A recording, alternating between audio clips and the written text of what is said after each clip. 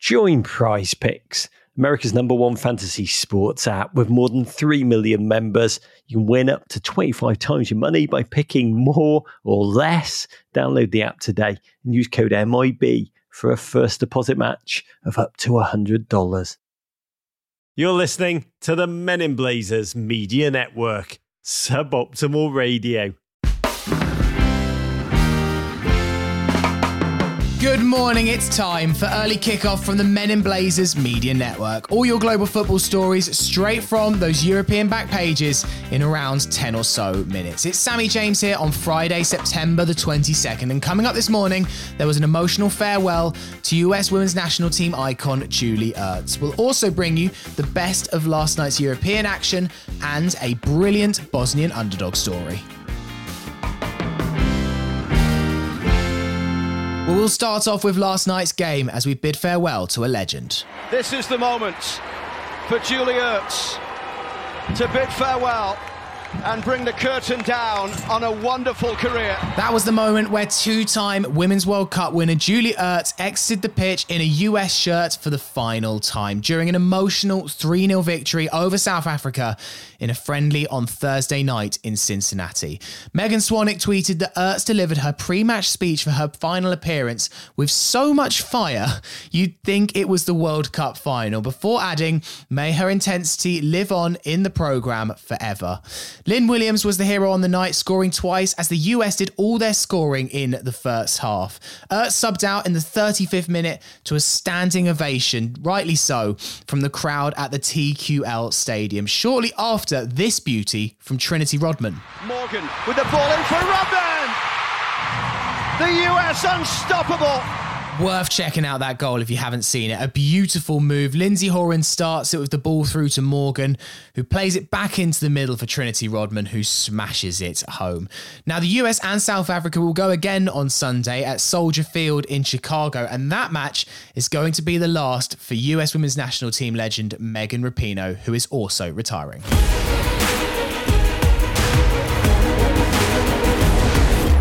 Last night, the Europa League and the Europa Conference League returned, and we'll start with the Europa League and with Liverpool, a team more normally used to playing in the Champions League than in the Europa.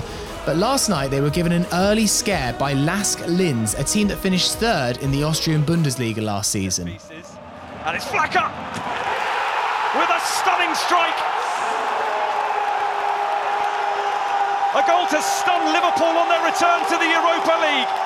Absolute screamer there from Florian Flecker to put Lask 1-0 up, and that continued into the second half, but Liverpool got away back into the game via the penalty spot. I'm not convinced it was a penalty, but I'm sure Liverpool fans will disagree. Darwin Núñez converted and Liverpool were level. Shortly afterwards, Luis Diaz finished a beautiful sweeping Liverpool move to make it 2-1, and then to seal the match, it was, of course, the Egyptian king. Mo Salah in. It's opened up for Mo Salah. And Liverpool's most reliable source of goals in Europe has another to make absolutely sure of all 3 points tonight. Now let's move on to Brighton and Hove Albion. It was their debut in Europe last night, and the incredible journey that the club and their fans have been on to this stage were talked about a lot in the build-up. Brighton even released this highly emotional video before the game. And what you can hear in the background is the roar of 30,000 seagulls planning a European tour. Whenever you want a montage to pop just that little bit extra, always use the song Hoppy Poller. It always works.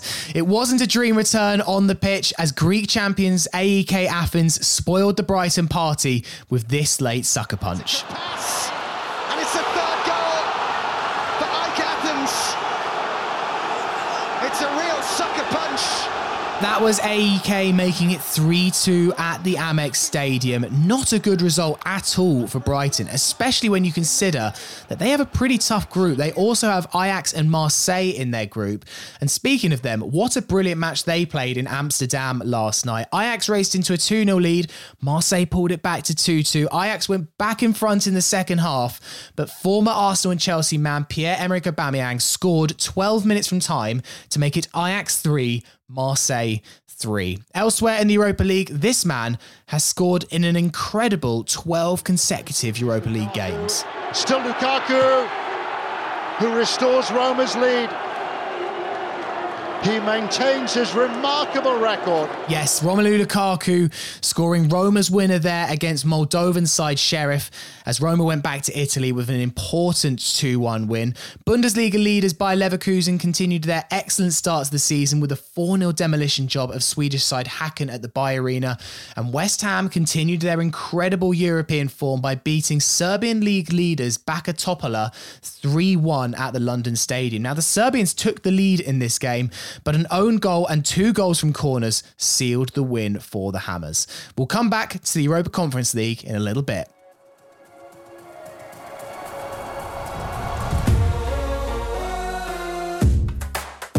First, we need to discuss this breaking story in relation to the 2026 World Cup. Now, this music in the background is the official theme to that tournament, and if it's anything like the World Cup anthem in Qatar, you will be sick of this in about 3 years' time. However, if you want to get away from the official theme, the best place to head to might be the SoFi Stadium in Los Angeles, home to the LA Rams and the LA Chargers, of course.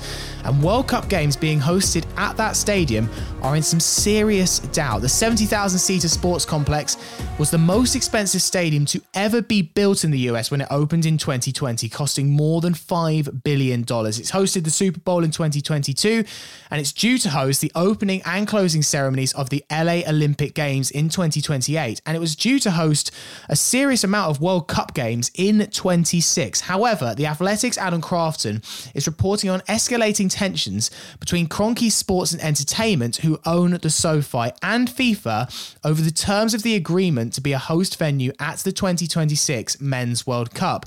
Now, multiple sources involved in the discussions, who have asked to remain anonymous, have said that KSE are unhappy with the terms of the deal with FIFA in respect to how revenue will be shared between FIFA, the cities, and the stadiums. It's believed that KSE currently feels so strongly about the matter that they've threatened to walk away from hosting the World Cup matches altogether unless the deal is renegotiated by FIFA. Now, this could just be a bit of negotiating power play or a genuine threat to pull out. That remains unclear.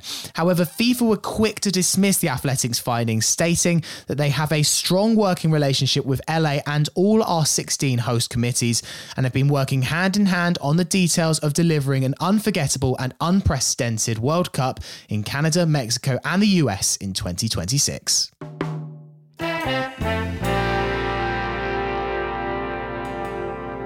Well, let's get back to last night's football and round up what happened in the Europa Conference League. And we'll start with USMNT centre-back Mark McKenzie, who was the hero for his Belgian side Genk, scoring this late equaliser. And it comes, and there it goes! The equaliser scored by Mark McKenzie! Yeah, an absolute bullet header from Mark there against last season's finalist Fiorentina to earn Genk a 2-2 draw in the opening game of Group F. Let's look at tournament favourites Aston Villa, who fell to a shock 3-2 defeat in their opener against Polish side Legia Warsaw.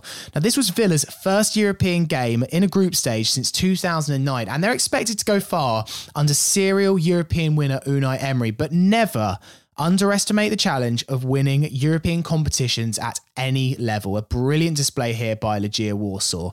And for the other game in Aston Villa's group, wait until the end of the pod. It was an absolute classic. Now, there was a narrow win for German side Eintracht Frankfurt, who won 2-1 over Scottish Premiership side Aberdeen. And a quick nod to Icelandic side Breda Blik, the first ever Icelandic side to play in a UEFA group stage game. They travelled to European stalwarts Maccabi Tel Aviv of Israel and nearly pulled off a miraculous comeback. Breda Blik were 3-0 down after 32 minutes, a disastrous start, but they got the game back to 3-2 early in the second half, but they just couldn't find that equaliser. Tough luck, lads. Hopefully you can get your first points in the next game. Okay, time for a preview of what's coming up this weekend, and we'll start with the Premier League. And the good news is you all get a lion on Saturday. No 7:30am game this weekend. The first matches on Saturday are at 10am Eastern. Man City versus Nottingham Forest is the pick of the matches on the USA Network. Also at 10, Luton Town looking for their first win of the season at home to Wolves. That's on Peacock. Whilst there'll be plenty of USMNT representation in the Fulham versus Crystal Palace game, also on Peacock. I'll be at Selhurst Park in the away end if you can spot me. Come on, Fulham. At 12:30pm on NBC, it's Brentford versus Everton. A huge blow for Brentford early this week with Rico Henry ruled out for the season with injury.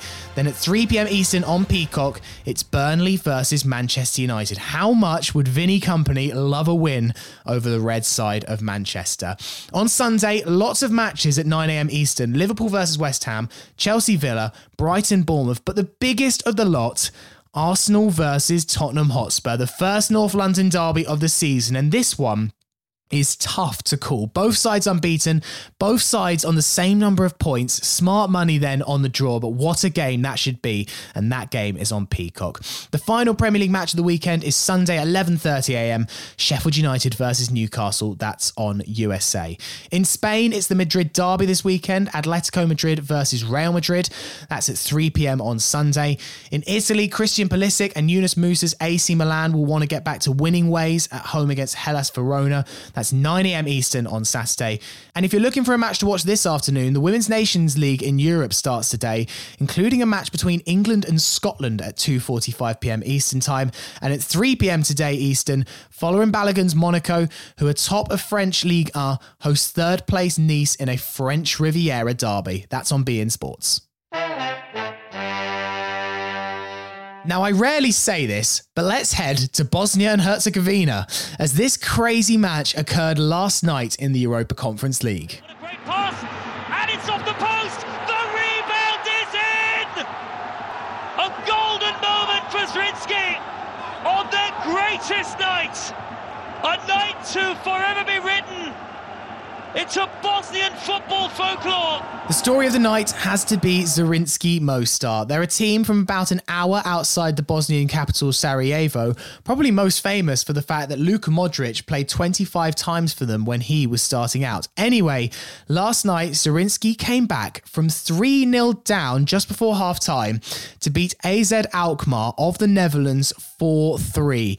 And that winning goal was what you just heard. It's the first time a team from Bosnia and Herzegovina has won a match at continental level. And these were the sounds in the stands. Most Ars fans had never seen anything like it. They're currently third bottom of the Bosnian Premier Division, but have just beaten the side who reached the semi-finals of the Europa Conference League last season. What a comeback, what a night. Drink it in, Zrinski Mostar. Coming up today then on the Men in Blazers podcast feed, a new episode of WGFOP. Get those last minute calls in to ask your question on the pod. Dial 646-450-9470 and get your messages in for Rog. And a quick shout out for the Raven newsletter, which flies a little later this morning and is everything you need to know about the Premier League weekend ahead. Subscribe at meninblazers.com.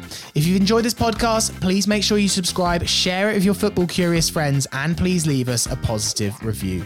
We'll be back on Monday, but until then, it's Sammy from Surrey signing out. Have a lovely weekend, as football don't sleep, and neither do we.